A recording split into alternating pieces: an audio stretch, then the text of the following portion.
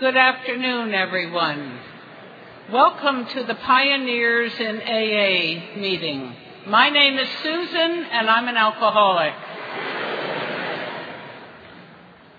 Can we have a moment of silence in gratitude for the AA recoveries of the past 75 years?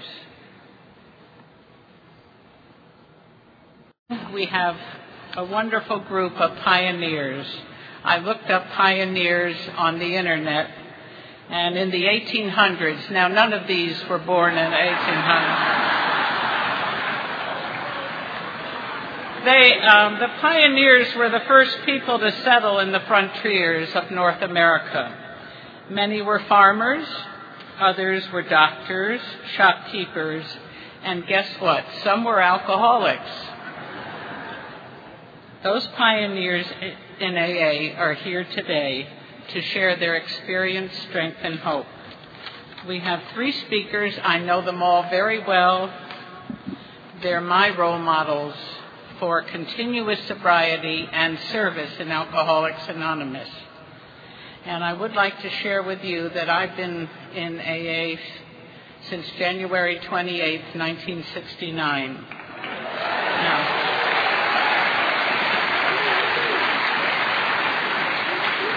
I'm a member of the 79th Street Workshop in Manhattan.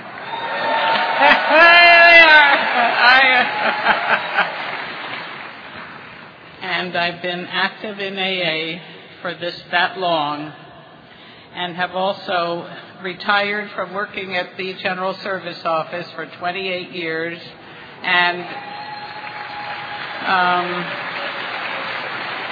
also have been doing some work for the archivist. She's my boss now. Over the years, I've met these 3 when they served as delegates and as speakers, and you're in for a great treat of some terrific pioneers. The first speaker, Tommy, is sober 49 years. She was a Panel 15 delegate from Connecticut, a member of the Mountain Group in Fort Lauderdale.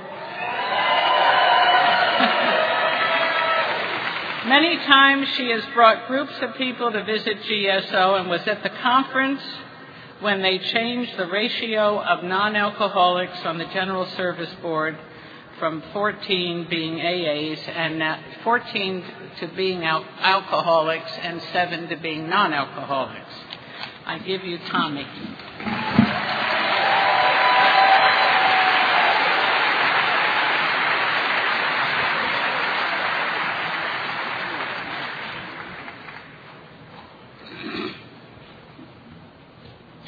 My prayer always is, dear Lord, please help me say whatever I'm going to say from my heart.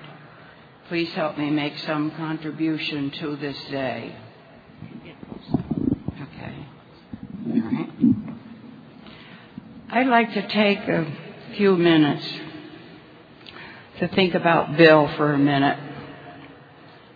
Because when Bill went to that telephone booth in Akron at the Mayflower Hotel, because he knew he had to reach for a fellow alcoholic or he would pick up a drink. He walked into that telephone booth with fear, and he made that call, and the first call didn't work, and the second call, and the third call, and the 4th call, and the 5th call, and the 6th call.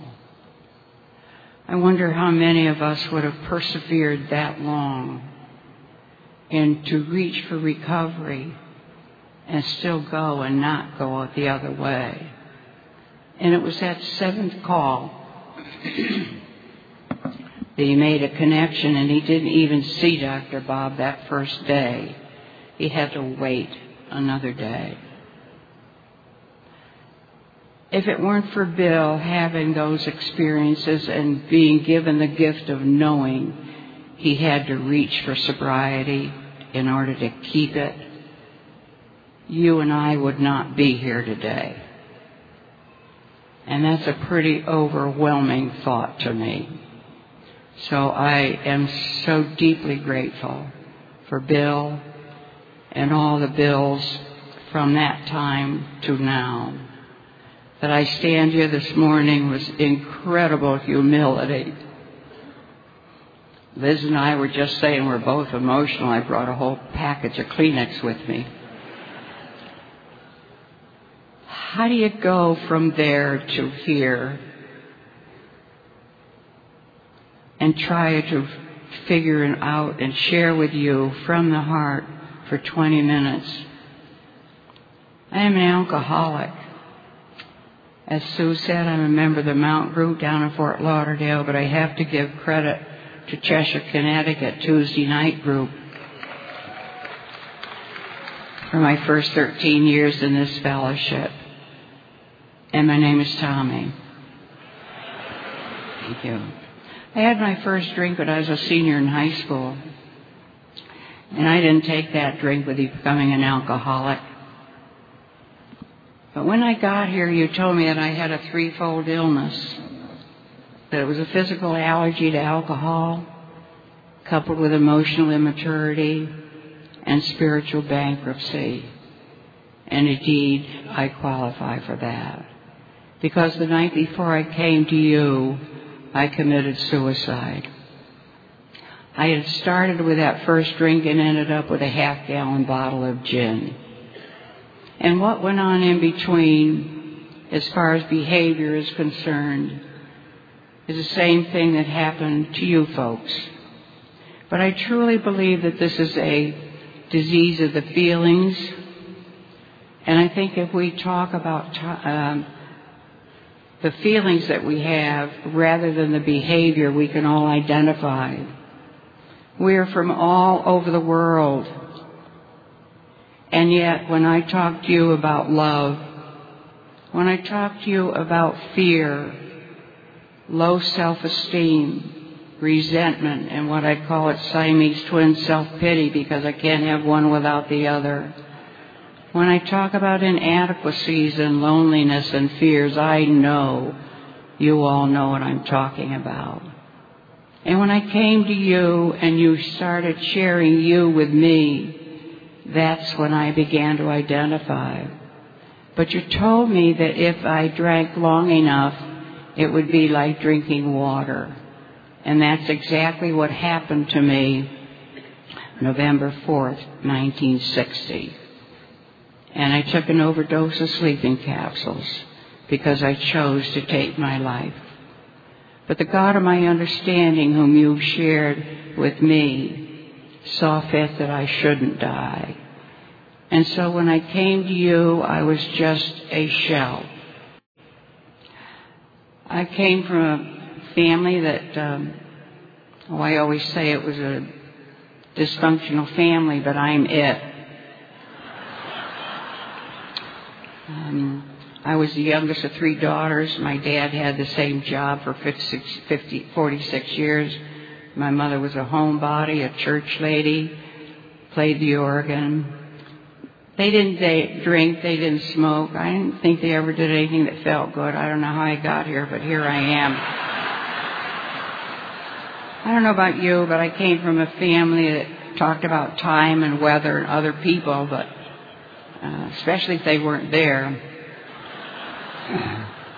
And so when I had feelings I didn't know what to do with, and it's all in total retrospect, that I recognized I drank because I couldn't talk about my feelings. I remember saying to my husband one night, I am so lonely. And a very logical answer came back. He said, I don't know why you're so lonely. You have a lovely home. You have 5 children. You can do just about anything you want to do. I don't know why you're so lonely. And that was logic. So I wasn't going to talk to him anymore about my feelings. But in retrospect, I see that every time I had a feeling I didn't know what to do with, I drank. I grew up with a value system, I don't know where I got it, that nice girls didn't get angry, nice girls didn't act out sexually, and big girls didn't cry. And every time I drank, I acted out in any one or all 3 of those areas very inappropriately.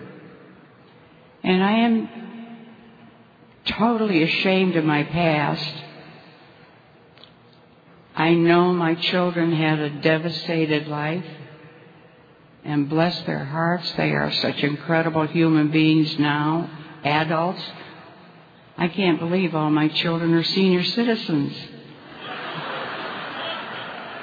They were 6, 8, 10, 12, and 14 when I got sober. They're 56, 58. My daughter Barbara died 4 years ago. She would be 60, 62, and 64. And what went on in between is the exact same things that happened to you folks. None of which we wanted to happen, and it did. And when you told me that I had a physical allergy to alcohol, I began to get it. I've had hundreds of drunks in my life, but one in particular sticks out. It was in the paranoia-like stage of my drinking, just before I came to you, and my husband bought a hearse. And you know what I thought he was going to do with it? I don't know what I thought he was going to do with the body, but... And he gave me a logical answer. He said, well, a hearse is 2 feet longer than a station wagon. We had a station wagon, leave room for our children to grow. And he said, besides, if we are camping and we can't find a place to park the hearse, we could park along the side of the road. He said, nobody's going to bother you. I was sharing this story one night, and it occurred to me, what if somebody looked in and we all started moving? Well, he drove this hearse to work the next morning. It was to be our family car, our only car. And his uncle, with whom he was in business, thought it was just a little inappropriate for a doctor to be making house calls in a hearse.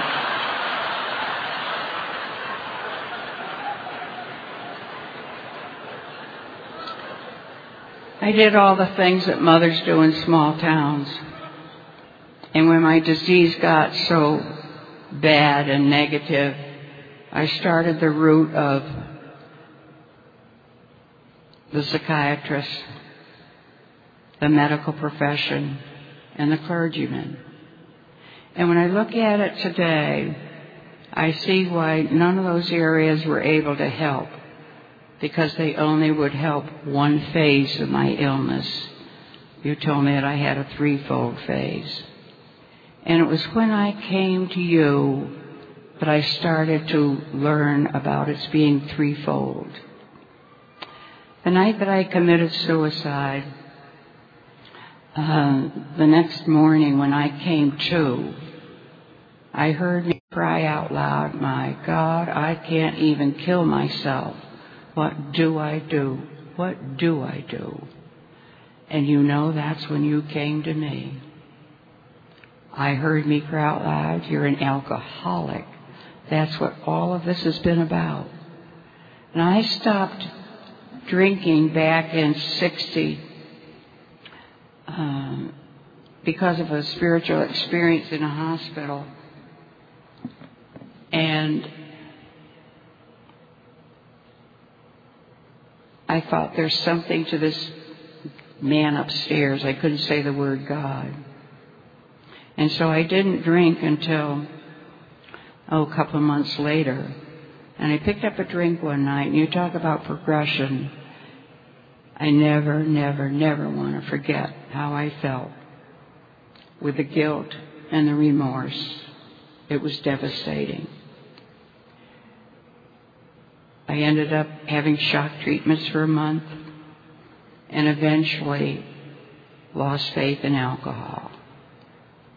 And when I came to you through High Watch, which is was an AA-only oriented facility up in Kent, Connecticut, and I was there for a week, and I had an experience there as all of my spiritual experiences were leading me to what I needed to find, a new God of my understanding.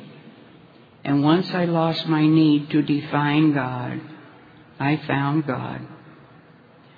When I first came to AA in the 60s in Connecticut, We didn't have intergroup.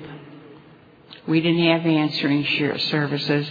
In fact, we had a lady, bedridden lady up in Hartford, who had 8 telephones around her in her bed, and she was the answering service. Telephones didn't have more than one line in them like we have today. And we used to call her to find out if we could have a meeting, for instance, an anniversary on a given Saturday night. Because in those days we had so few meetings, we didn't want to have any other anniversary. We didn't want to have a meeting in competition to other meetings.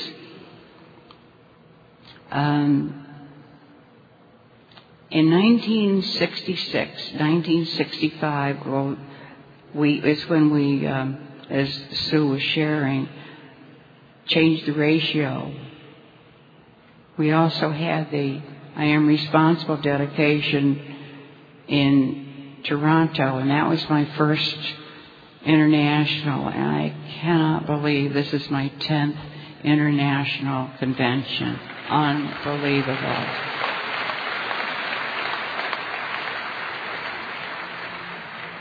It's only because you shared your God with me so that I could find a God of my understanding.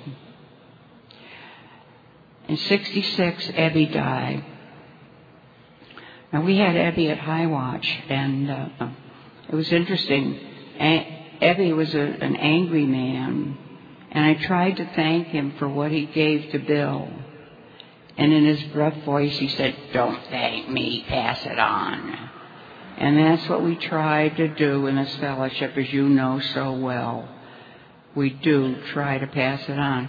When I first got sober, some of the ladies I was sponsoring weren't staying sober. And I went to talk to Bill about it. And he said, "Tommy, do you think I 12-step Dr. Bob so he wouldn't drink?" And I said, "Sure, Bill." He said, "Oh, no. I 12-step Dr. Bob so I wouldn't drink." So he said, when you think you're...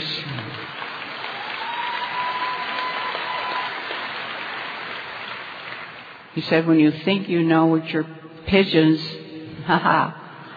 need to know, that's only because your own head needs to hear it. And you can't hear what you're thinking. I owe my life to the ladies who have given me the privilege of sponsoring them, because I listened to me. When Ebby died, and you know, there were but 12 of us, as Susan said, and we went up from the East Coast. There was Bill and Lois and my sponsor and me. When you're in the car with your sponsor, things happen. We were driving from the East Coast to Albany, where Ebby's funeral was. And the 5th step poured out of me that day. And I remember standing with Bill at our arms around each other at Ebby's casket. And I said to Bill, because he never stopped 12-stepping Ebby, and Bill found himself that way. I said, "Bill, who is to say if Ebby had been given the grace to stay sober that you would have?" And he said, "Tommy, I've thought of that so often." We knew that there was something going on with just 12 of us at that funeral. 12 steps, 12 traditions, 12 concepts. And on the way home, the 3rd step took me. And it was God saying to me, "Tommy, when you wake up in the morning, the day is already born. Your only responsibility is to see where you fit in to the day." And that is what I try to do these days. When I wake up in the morning... 2 minutes? Okay. I want to share 2 very interesting 12-step calls, 12-step work. We had a lady going from New Haven to Chicago by bus, and she was pretty frightened. We got her bus schedule, we got her World Directory, and every time she got off a stop, there was a cup of coffee at an AA arm waiting for her. The other 12-step work Lois had invited us for lunch one day, and we were sitting there having lunch. There was Lois on one end of the table, my sponsor Hazel, who worked at the office, myself, and then Bill sitting on the right side, and a lady who should remain nameless sitting across from me. In Bill's home, there was a dining room table, then a couch looking into the fireplace, and a coffee table. Bill loved the crowds, but he obviously could not let a sick alcoholic just be there by herself. And he excused himself from the table and went over and sat down with his facing us. We couldn't see her, 12-stepping her. To me, that is the epitome of my AA experience, watching Bill Wilson 12-step a fellow alcoholic. I would like to thank Michelle for giving me this privilege. I would like to close a little prayer. I pray very often, but may I say first, I believe the key to my sobriety is the two words, I believe, and people. And to me, people are like the seeds of a flower. They need the miracle of God and man to make them grow. And to me, that is AA, the miracle of God and man. Dear Lord, please help me to accept the kind of life you have chosen for me to live. Make me ever mindful of the needs of others and what you would have me do with my life, that thy will be done. Thank you very much, and I love you.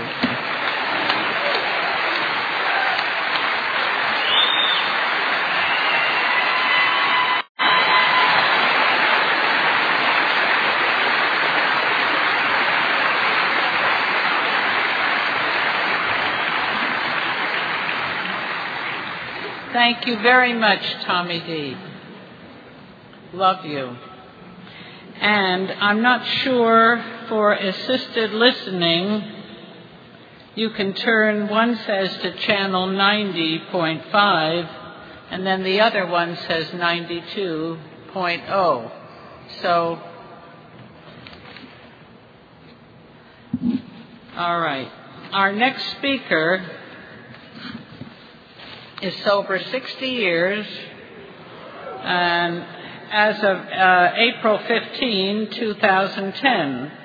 Mel and I have been friends for over 35 years. It's been a long time. He belongs to the Rab Road group west of Toledo, Ohio.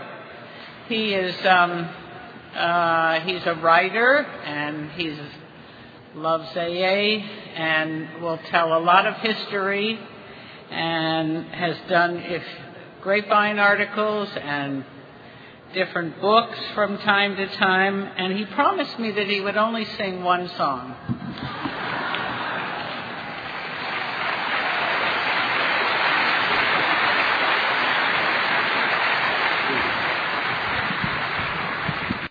Thank you very much, Susan. My name is Mel Barker. I'm an alcoholic. And I'm just amazed at this crowd here. The crowd this size, I ought to give my talk on humility. But I guess I'm supposed to kind of cover my story a little bit. But here I am on a program sandwiched between two women. Tommy, she mentioned that she had known Ebby, who was the man who carried the AA message to Bill Wilson. And I've written some stuff about Ebby for the Grapevine, and I think for Box 459, and also my own book, but I won't mention that. It's not conference approved. But we are very indebted to Ebby just for what he did. When he died in Albany, New York, or just north of Albany, Tommy attended his funeral. She and Hazel Rice, one of the general secretaries, were two of 12 people who attended Ebby's funeral. There was a man who really did something that helped all of us, but there were only 12 people at his funeral, and thank you, Tommy. Well, I was told I had only 15 minutes, but then I learned that we have 20. And I have a song that I like to sing. Now, by gosh, I'm 84 years old. I'll be 85 in September. And people that age are not supposed to be able to sing. There's also a lot of other things they can't do. But this song is a tribute to the founders of AA, two men that I love dearly, Dr. Bob and Bill, and it's called Once There Were Founders. Now, I wrote the words, but I kind of stole the tune from a song up in Canada, on Cape Breton Island, I think, but somebody told me that the composer wouldn't recognize this song after hearing me sing it. But I usually finish with the song, but I'd like to sing it right now. May I? Yeah. Once there were founders, two men we esteem. They had a vision, a sort of a dream. And though they had struggles, they'd never complain. I wish they were with us again. Once there was darkness, no answer was known. Each of us faced a grim future alone. Then came their vision, and new life appeared. Our founders were with us back then. Can you imagine their place in the universe, higher than princes or kings? They opened the gates to a new way of life, and all of the wonder it brings. Once there were founders, we honor them still, a doctor named Bob and a broker named Bill. Dim was the path when their journey began. I wish they were with us again. And over the long years, their stories were told, and lost souls began to return to the fold. All that they told us turned out to be true. Our founders were with us back then. Can you imagine their place in the universe, higher than princes or kings? They opened the gates to a new way of life, and all of the wonder it brings. Once there were founders, both gentle and kind. They gave us this program. It's yours and it's mine. When we came broken, they helped us to mend. I wish they were with us again. So remember the gift from the founders we love, with help from our friends and the power above. Each day we have is a journey begun. I feel they're now with us again. Yes, I feel they're now with us again. Thank you.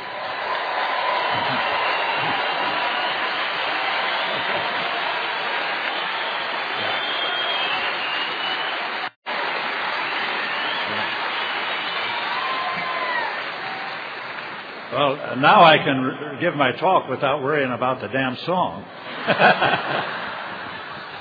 Yeah, I also have a limerick. And I wrote this one too. And we have a lot of Irish people here. You know, limericks came from Ireland.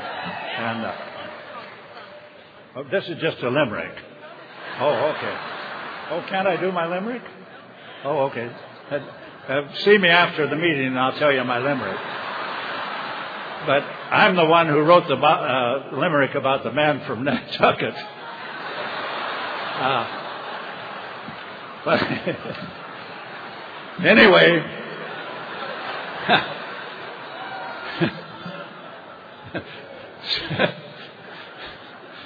Susan mentioned that my sobriety date is April 15th, 1950. And I got sober in my hometown, Norfolk, Nebraska. That's where I grew up. And I used to think that all of my problems were growing up in Nebraska during the Depression and that sort of thing. In fact, would tell now I love Nebraska. I'm very proud of having grown up there. But I used to say that if they ever give the world an enema, Nebraska would be a good place to stick the hose.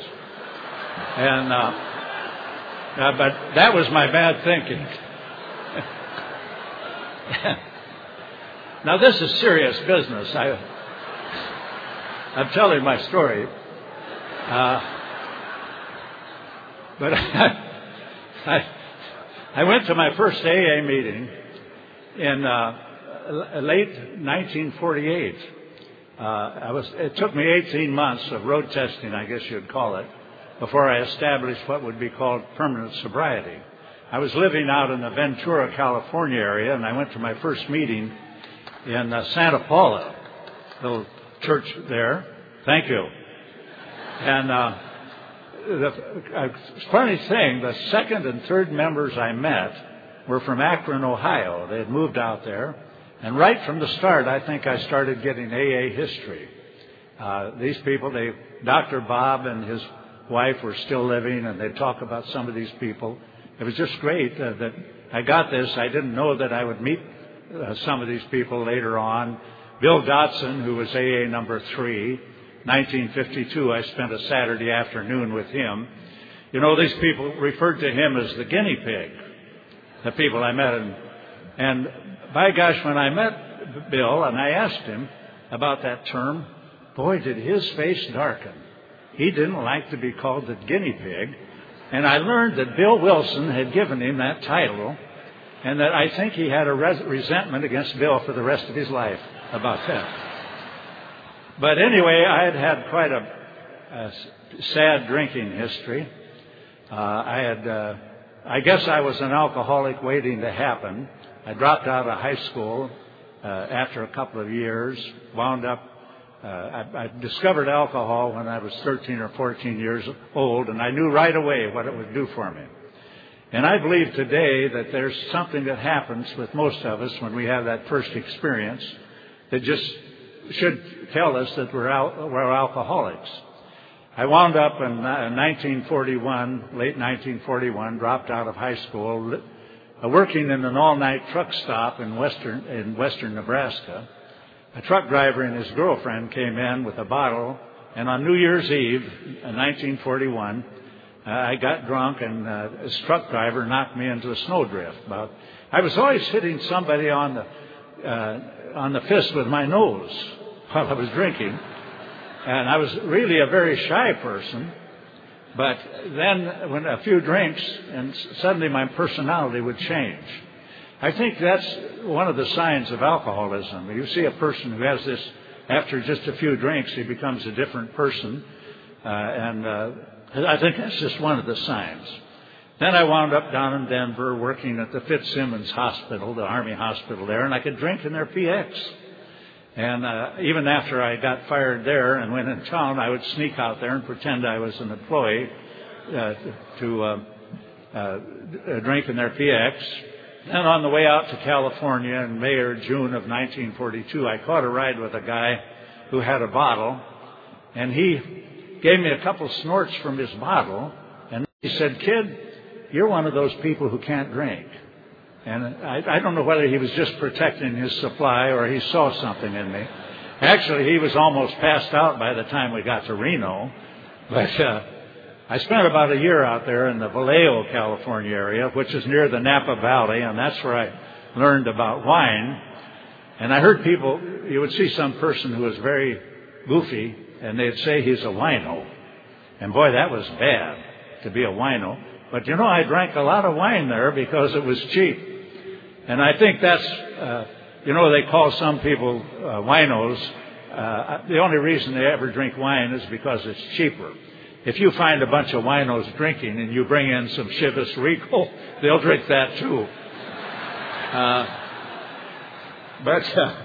Anyway, then I wound up spending 3.5 years in the Navy.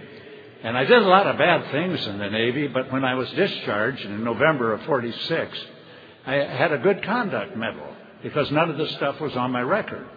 But later on, I spent a few months in the Army and got kicked out with an undesirable discharge, and that stayed on the record for 16 years. It was finally upgraded to general discharge. Somebody started feeling sorry for me, and that's all things that happen because of alcoholism. I finally got sober, and I had to give up a lot of things in getting sober. One of the things I had to give up was puking, and I had to give up wetting the bed, and other things like that, burning holes in my clothes with cigarettes and so on. Incidentally, I quit smoking 49 years ago, and I tell people today that I have 60 years of alcohol sobriety, 49 years of cigarette sobriety, and maybe 10 minutes of emotional sobriety. But outwardly, though, I've lived in Toledo, Ohio for 38 years. I worked in public relations for a large glass company there. And outwardly, I look like a very solid citizen, and it's all because of AA. I pay my bills on time. I always went to work on time. We belong to a church. I see that my wife gets the grass mowed and things like that. But most people don't know about that other life I had before 1950, and it was really a pretty sad life. I moved out to Pontiac, Michigan in September of 1950, and AA really has staying power. When I got to Pontiac, one of the first things I did was get in touch with AA, and that's really something I tell people. If they move anywhere, get in touch with a group where you move to, because I think some people, when their AA is winding down, if they move, they stop going to meetings in the new place, and that's a bad sign. But there was a man who belonged to that group who had 9 years sobriety. And in 1950, boy, that was an eternity. Anybody with 9 years, his name was Chauncey C. And he was in Toronto in 2005 in a wheelchair by then, well into his 90s. But that man stayed sober 65 years. And I met him at the All Saints Episcopal Church in Pontiac, and the last time I saw him, a year or two before he died, it was in that same church, the same meeting and everything else. And there's staying power for you. And I've had friends that I've known in AA for 30, 40, and 50 years. So this program really works. Every now and then you read somebody has got some new idea that's much better in AA, and you hear about it, and then you don't hear about it. And sometimes you hear the person got drunk or something. It's that way. How am I doing, Susan? 5 minutes. My gosh. Anyway, Susan mentioned that I write articles for the Grapevine. Somebody said that I had written more for the Grapevine than Bill Wilson, and that's not true. I've had about 60 articles in the Grapevine since 1955. But Bill had an advantage. The editors didn't reject anything he wrote.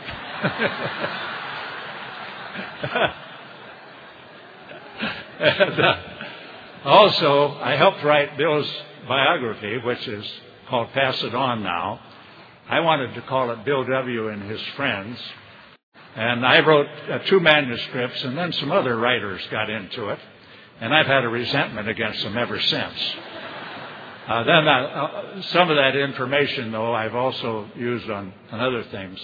Because I love AA. It's been my life all of these years. And I don't think I would have gone down the tube many, many years ago, no question about it. Many of the people I used to drink with died a long time ago. They didn't have this program, didn't find it. I go back to Nebraska now and then. My mother lived until 96, and I find I still go back there. I went back there a couple of months ago. They had a special thing. And even though many of the people I drank with are gone, some of their sons are now AA members and are very active in AA there and doing well. So I don't say bad things about Nebraska anymore, or any place else for that matter. I want to thank you for listening to my song. I sang Some Enchanted Evening for an older couple getting married out at an aviation convention. And a guy came up afterwards and he said, God, I always wished I could sing. Now I wish you could.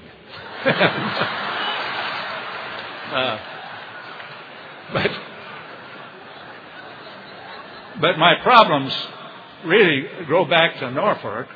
When I was in the 6th grade, I wanted to sing, and the teacher told me I couldn't sing. And I insisted I could, and I got up in front of the class, and nothing came out. And so I was 38 years old before I could sing in front of a group. And so I think that's progress, and some of it I owe to AA. Well, I have little more to say. I do have a lot more to say, but we've got Liz coming here, and boy, are you in for a trip here. So I want to thank you, and I would like to close with just one little poem of sorts. A fearful young man from Nebraska drank amounts that would surely aghast you. He'd take in the old slop and drink till he had dropped, and finally fall on his ass cup. Thank you.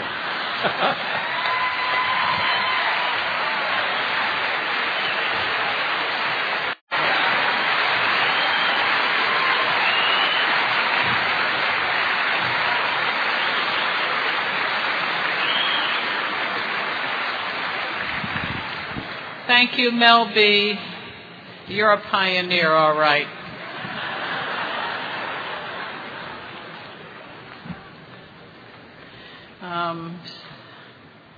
Some chairs intermingle their story in between, but I'm too in awe of this.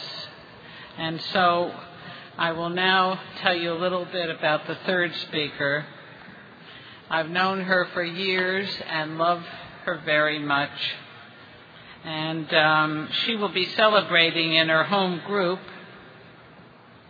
the Jones Beach Sunrise Group. She'll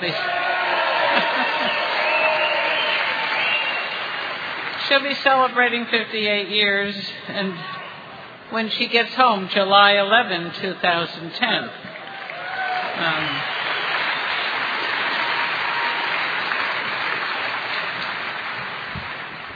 I don't do a lot of driving anymore because of living in New York, but I rented a car one weekend to go to a convention with Liz. We were both speakers. And a couple of times I think I went off the road a little bit. So when she got there, she said, "Yes, I'm here in one piece. Thank God." You remember that? I remember. But anyway, without further ado, I will give you Liz B.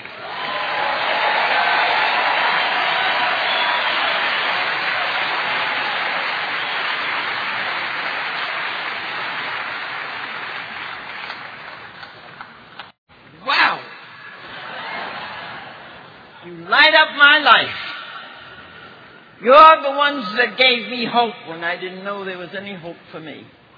My name is Liz Bailey, and I'm one of the most grateful alcoholics you ever laid your eyes on.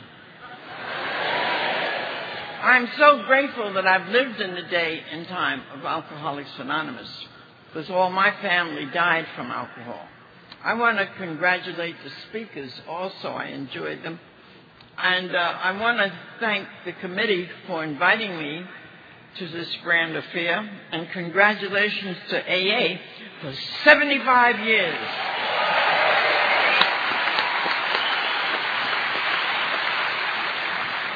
And I say that with deep emotion, because when I arrived at AA was 17 years old. And I've had the privilege of growing with many of you. Many of you have been part of my life. Thank you all for coming and for being here. I love my group, the Sunrise Group. Next Sunday, I will be celebrating on the beach 58 years.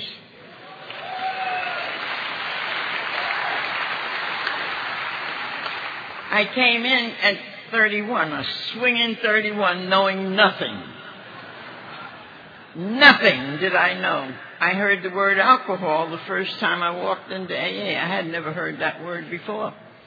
I know when I was drinking and you took a glass like that and sipped it for 20 minutes, you got on my nerves. And I got away from you because you had to drink like I drank. I cannot stand up here really and take my 15 minutes, the shortest talk I ever made in AA. I'll tell you the truth. Okay. Oh, thank you, Susan. She's added 5 minutes to me. But because I didn't even realize it when I came in how sick I was. And like I said, I had never heard the word alcoholism. I got to tell you about my first drink and my last drink and how I came to AA. My first drink, I was 12 years old. A stone alcoholic at 12 years old. I don't know anything about social drinking. I told you, whenever you drank and sipped for an hour, you got on my nerves.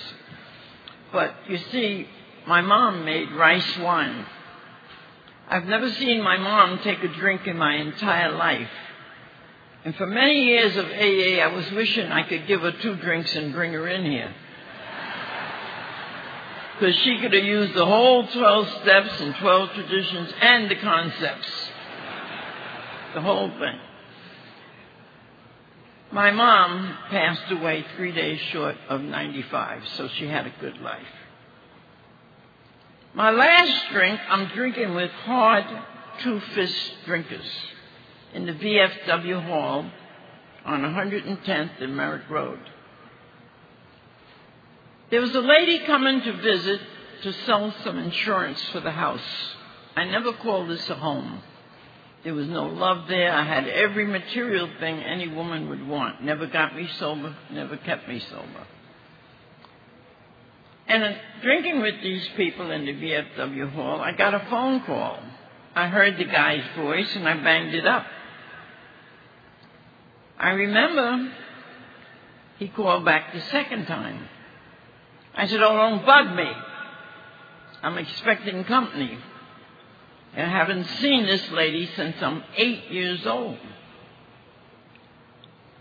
And I banged up the phone the second time. I remember going around the corner to the store, and I came back. He was on the phone for the third time. He said, "Do me a favor, Liz, hop a cab. I'll introduce you to the people. I'll put you back in the cab, and I'll send you home to your company." I figured, let me do that because he's going to drive me up a wall today. And I did. And I got over to the post, and the bulls started lining up, and the jukebox is going. And I'm singing, "You always hurt the one you love, the one you don't want to hurt at all." Give me another drink. Give me another drink. Smile if you're happy. Give me another drink. Well, next month I'll be 89 years old. Yeah. And I haven't seen Miss Lindbaum till yet. I don't know if the woman is living or dead. I don't remember what she looked like. But when I woke up, and don't ask me how did I get in my son's twin bed, but I got into that twin bed somehow, and I looked up, and there stood my mom over here with her head just shaking. And my mom was screaming to the rooftop, "Somebody done something to her. Somebody done something to her." And then I looked over here and I saw Mr. Bailey. His head's shaking. And he's saying, "Oh, no, Mom, no, Mom, no, Mom. Nobody's done anything to her. She happens to be a very sick girl." Well, I had never heard that before. You know what my name was. Every one of you know what that was. I was the biggest one that there was. You know that.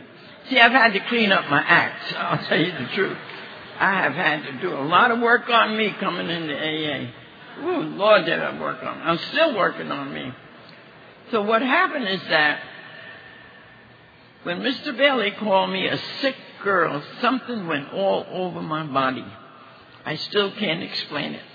But I got up out of that bed and I went to the basement of the house. That was my last drink. And my oldest son was 12 years old. In May, he made 70. My oldest son is 70.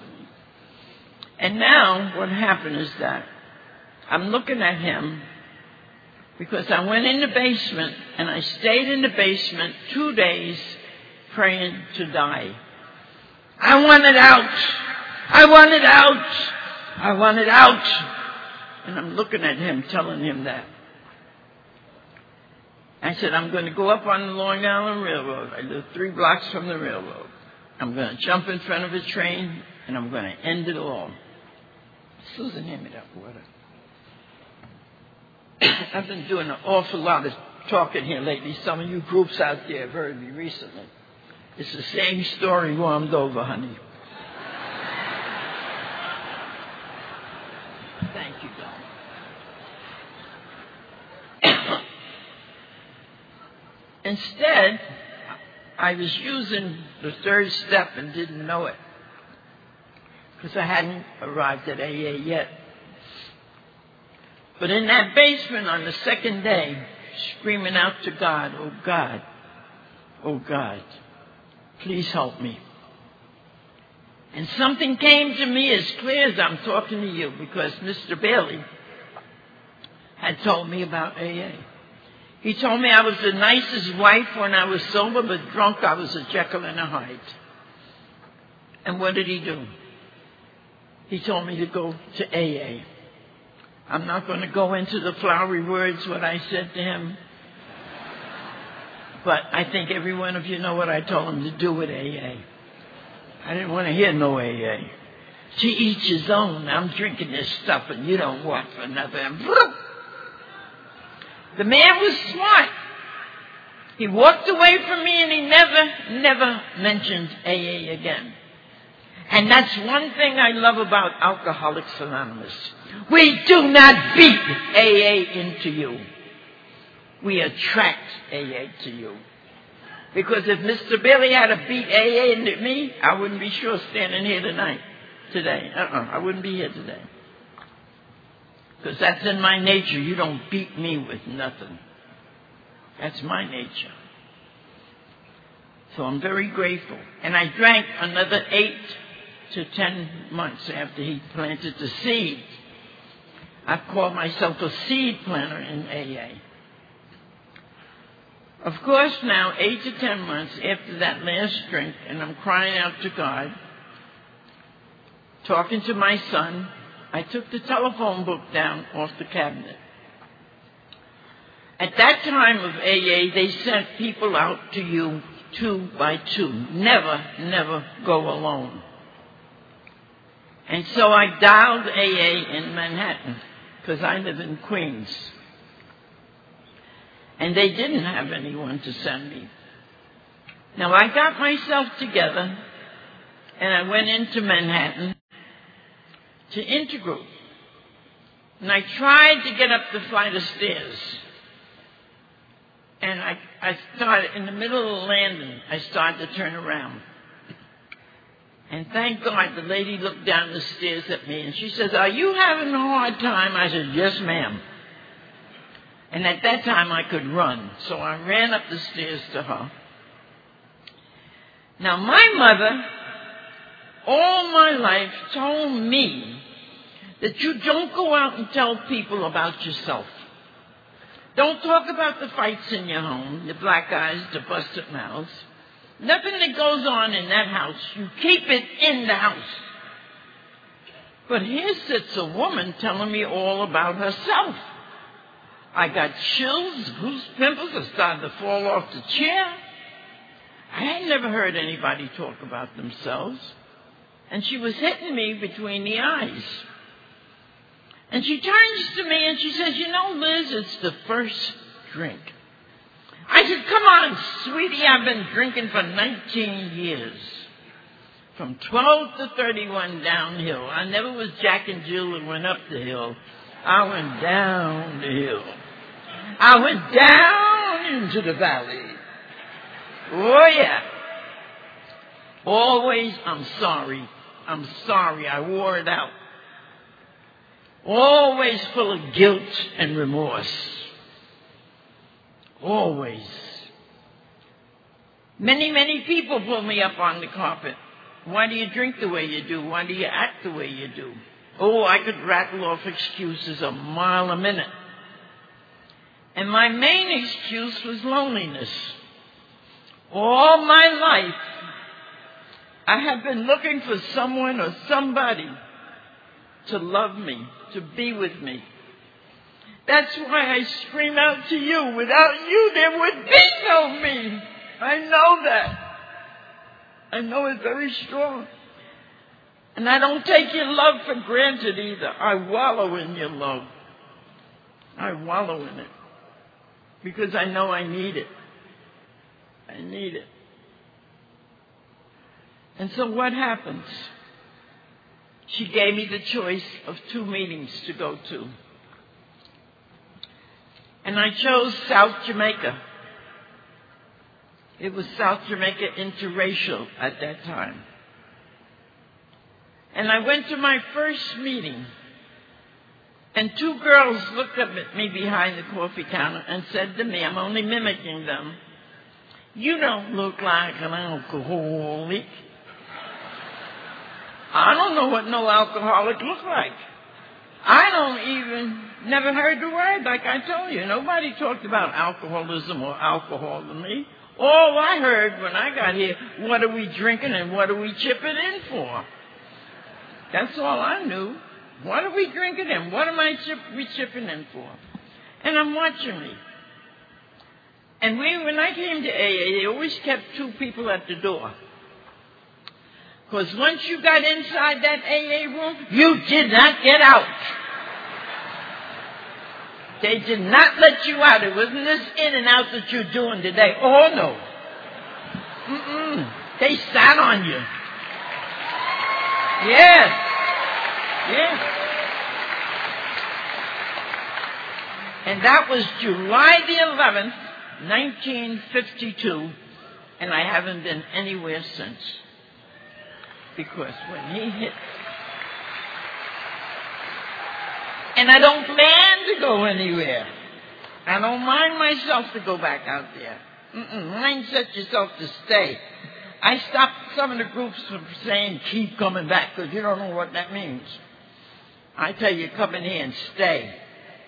If you want to see the powerful example, you're seeing it at this international convention. Look around this room.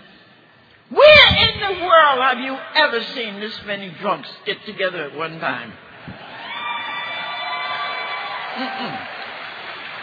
And thank God you're sober, because it would be, oh my God. Oh, I wouldn't want to be in this circus at all. I'm so glad you're sober. I'm grateful for your sobriety. I clap your sobriety all the time. All the time I clap it. I have been privileged to watch AA grow. It's been fantastic. I didn't like some of the changes, but I have to accept things that I can't change. But I know who's in charge. Woo-hoo. Took me a while to learn it. And when this man caught me running out the door, he hit me on my shoulder.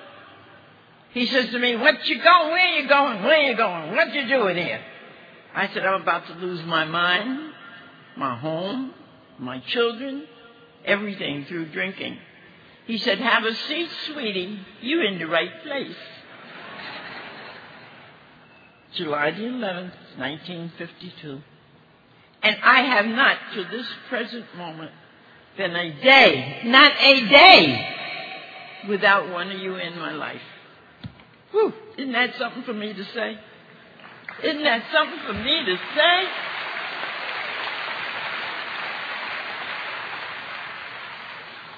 And I love that third step. It says, "Relieve me of bondage of self, that I may do thy will." Took me 5 years to get to that in AA. I didn't want to hear about a God when I got in AA. I wanted life on my terms. And as long as I wanted life on my terms, I stayed sick. S-I-C-K. I had migraine headaches the first 5 years. Isolation the first 5 years. I cried, literally cried for 5 years. I also went to 7 meetings a week and 3 times on Sunday. I did not leave AA. And I'm grateful that AA taught me not to get sober for anyone but for myself. I didn't understand it, but I know I didn't want to drink. If I had to stay sober for my mother, I'd have been drunk. It took my mom many years of my sobriety for her to tell me one day, stay with them A's, whatever they are. And I didn't plan to leave these A's. Mr. Bailey could never stand me in AA. He worked 10 years to get me back in the street. I came from the street in here. And I had the honor and privilege of speaking for our late co-founder, Bill Wilson. I spoke for Bill Wilson's 28th anniversary to 2,700 people that night. All the dignitaries, Dr. Silkworth, everybody was on the dais. I invited Mr. Bailey to sit up there with me. He told me to get myself another husband for that night. So my girlfriend said, you going to ask him again? I said, no, because I'm the speaker. I didn't ask him again. And he showed up at 3 o'clock in the afternoon. And you guys lined the corridor of Commodore Hotel thanking him for me. He couldn't handle that, girls and boys. He couldn't handle it. He came back to the house and he banged every pot on the stove and screamed that he had to get rid of me. You didn't tell me to stay sober for Mr. Bailey. You didn't tell me to stay sober for my mother. And at 3 o'clock in the morning, I sat still and listened to God. Help me, God. I've been 10 years trying to make it. And I'm getting to the end. And my higher power, which I love AA says find your own higher power and find it now. Not next week, next month. Because it's not really done without your higher power. And my higher power told me if I pick up one drink, I don't have Liz. If I pick up one drink, I don't have Mr. Bailey. And when I pick up one drink, I'm not in that house. I'm waking up someplace that I don't even know half the time. And when I woke up on Liberty Park bench in Jamaica, I said, oops, something wrong with this picture. I said, here I got a brand new bedroom set, new home, new everything, and I'm on the bench. I'm waking up in basements behind the barber shop. All kinds of crazy places. And he said, you better leave. So I left Mr. Bailey. And he met me in the street one day. He said, you know, you're not going to live without me. I said, oh, we'll see. I lived 24 years without Mr. Bailey. And I went back after 24 years when he took sick. And when you stay sober here, more will be revealed to you. And it dawned on me that I was not a good wife. I was not a good mother. I was not a good person when I'm drinking. And again, I went back and took care of Mr. Bailey, and that helped me make my amends. And he told me on the deathbed, he said, take my hand. He says, I want to thank you, Liz, for saving my life.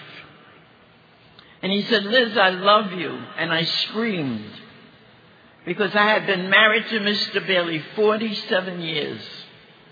And I had never got, I love you. But I got it before he cashed out of here, I'll tell you that. Sure I did. Now that oldest son, who was 12 years old, at the time, I told him I was going to take my life, has taken 54 and a half years of my sobriety to hate me. And he let me know he would never forgive me or forget me for my past. But see, isn't it wonderful? You told me to stay sober for me. stay sober for Liz. And a little over 2 years ago, I got a phone call. Who am I speaking to? He said, your son. I said, which one? He said, how many sons have you got? I said, in AA, I got plenty of them. There goes some of them back there even. Yeah, look at them raising their hand. They know who they are. Yeah, they know. They all know who they're my sons. He said, no, I'm your biological son. I'm calling to make restitution to you. And I said, and I'm accepting it because I've always loved you. Well, girls, he sent me a $1,600 first-class ticket to San Francisco, Los Angeles, I think it was, to spend 5 days with him. I get off the plane and I take $2 out of my pocketbook because I'm going to give a guy that whoever come up near me, $2 to pull my baggage off the thing. Honey, this guy comes up and I hand him $2. And he says to me, I'm looking for my mother. I don't know who his mother is.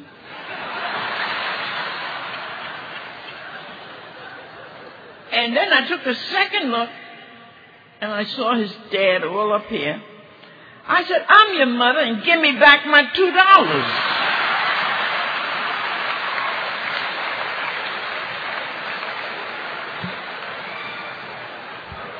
Well, I'm going to tell you, I had a ball with my son. I did not bring up the past. I didn't go there for that. 50-some years, no, that's ridiculous to bring up. Okay, 1 minute. Couple minutes. Okay, Susan, I'm glad you guided me. That's why I like the Atlantic group. They got I love my groups all over. All over. And St. Albans. I opened up 4 groups in AA. St. Albans, Spruce Group, what's the other one? St. Albans, Spruce, South Jamaica, I reopened that. And there's another one I opened up, Today Group. I opened up the ICANN Club. Because I'm going to tell you something.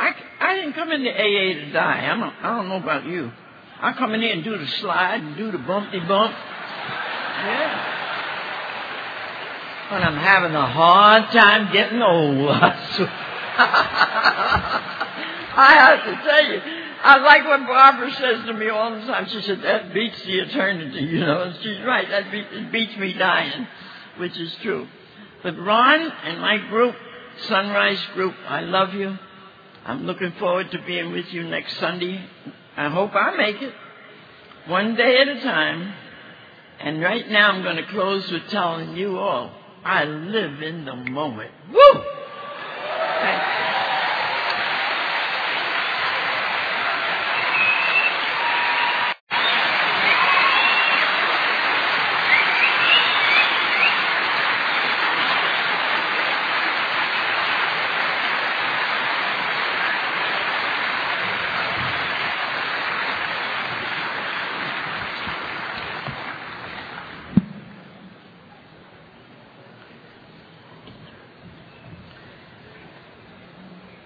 That was fantastic. All 3 of you. Thank you very much.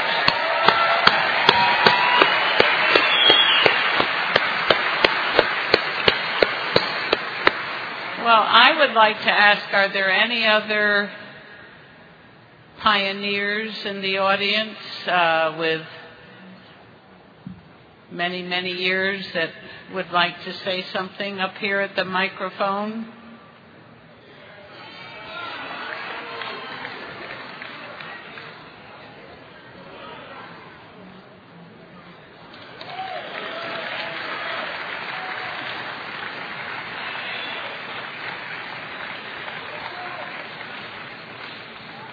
All right. We will have one speaker, and then we will close the meeting. And okay, a few minutes each, Ron. Okay. My name's Ron, and I'm an alcoholic. Needless to say, I guess I'm 48 years in the program. I come in.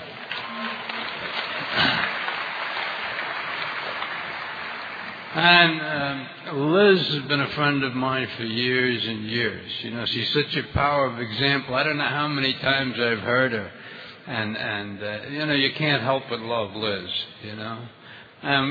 It got to the point when she celebrated her anniversaries, there wasn't enough room for them in any of the places. So she asked me if we would mind if she celebrated her 40th anniversary at Jones Beach, you know. And needless to say, Jones Beach is a room just spreads out, you know. And Liz celebrated her first anniversary there, and there must have been probably 1,500 people there. You never saw anything like it, you know. And as time went on, needless to say, we've enjoyed having her. I don't think, as long as she's been celebrating, which is, 15, 16 years now, I don't think we ever had rain when she was speaking. It's amazing, but it seems she's got a direct line with God, you know. But anyway, you know, AA, we've watched the changes in AA. And I can't get into it because it's over for me right now, but I can only say this. The changes are wonderful. The people that we used to pick up out of the gutters and put in Pilgrim State or Central Islip Hospital, today it's changed. A higher class of people are coming in because they get here before they have to deal with the kind of stuff that the old timers used to have to deal with. Anyway, thanks, and I'll see you tonight.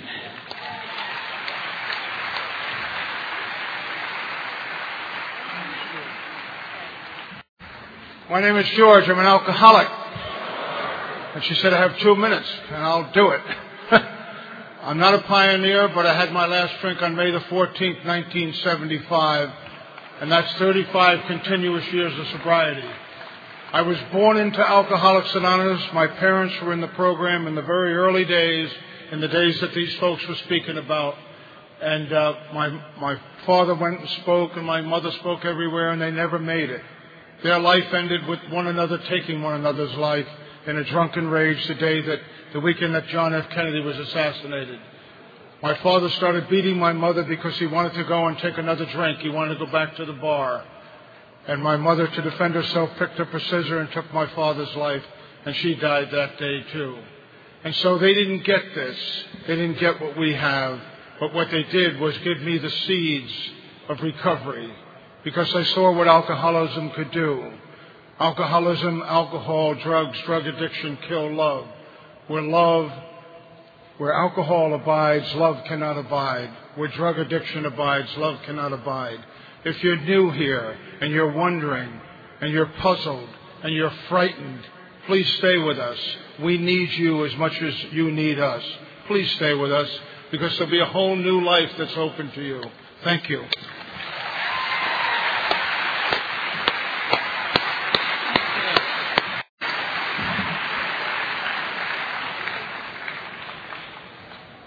There are wonderful tools for us in Alcoholics Anonymous.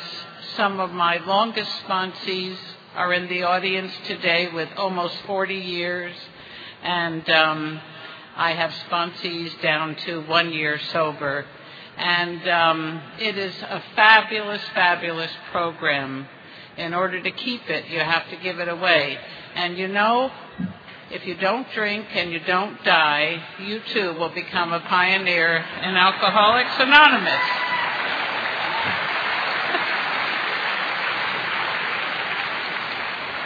I am so thrilled to have had this opportunity to chair the meeting where Tommy and Liz and Mel spoke. Thank you for your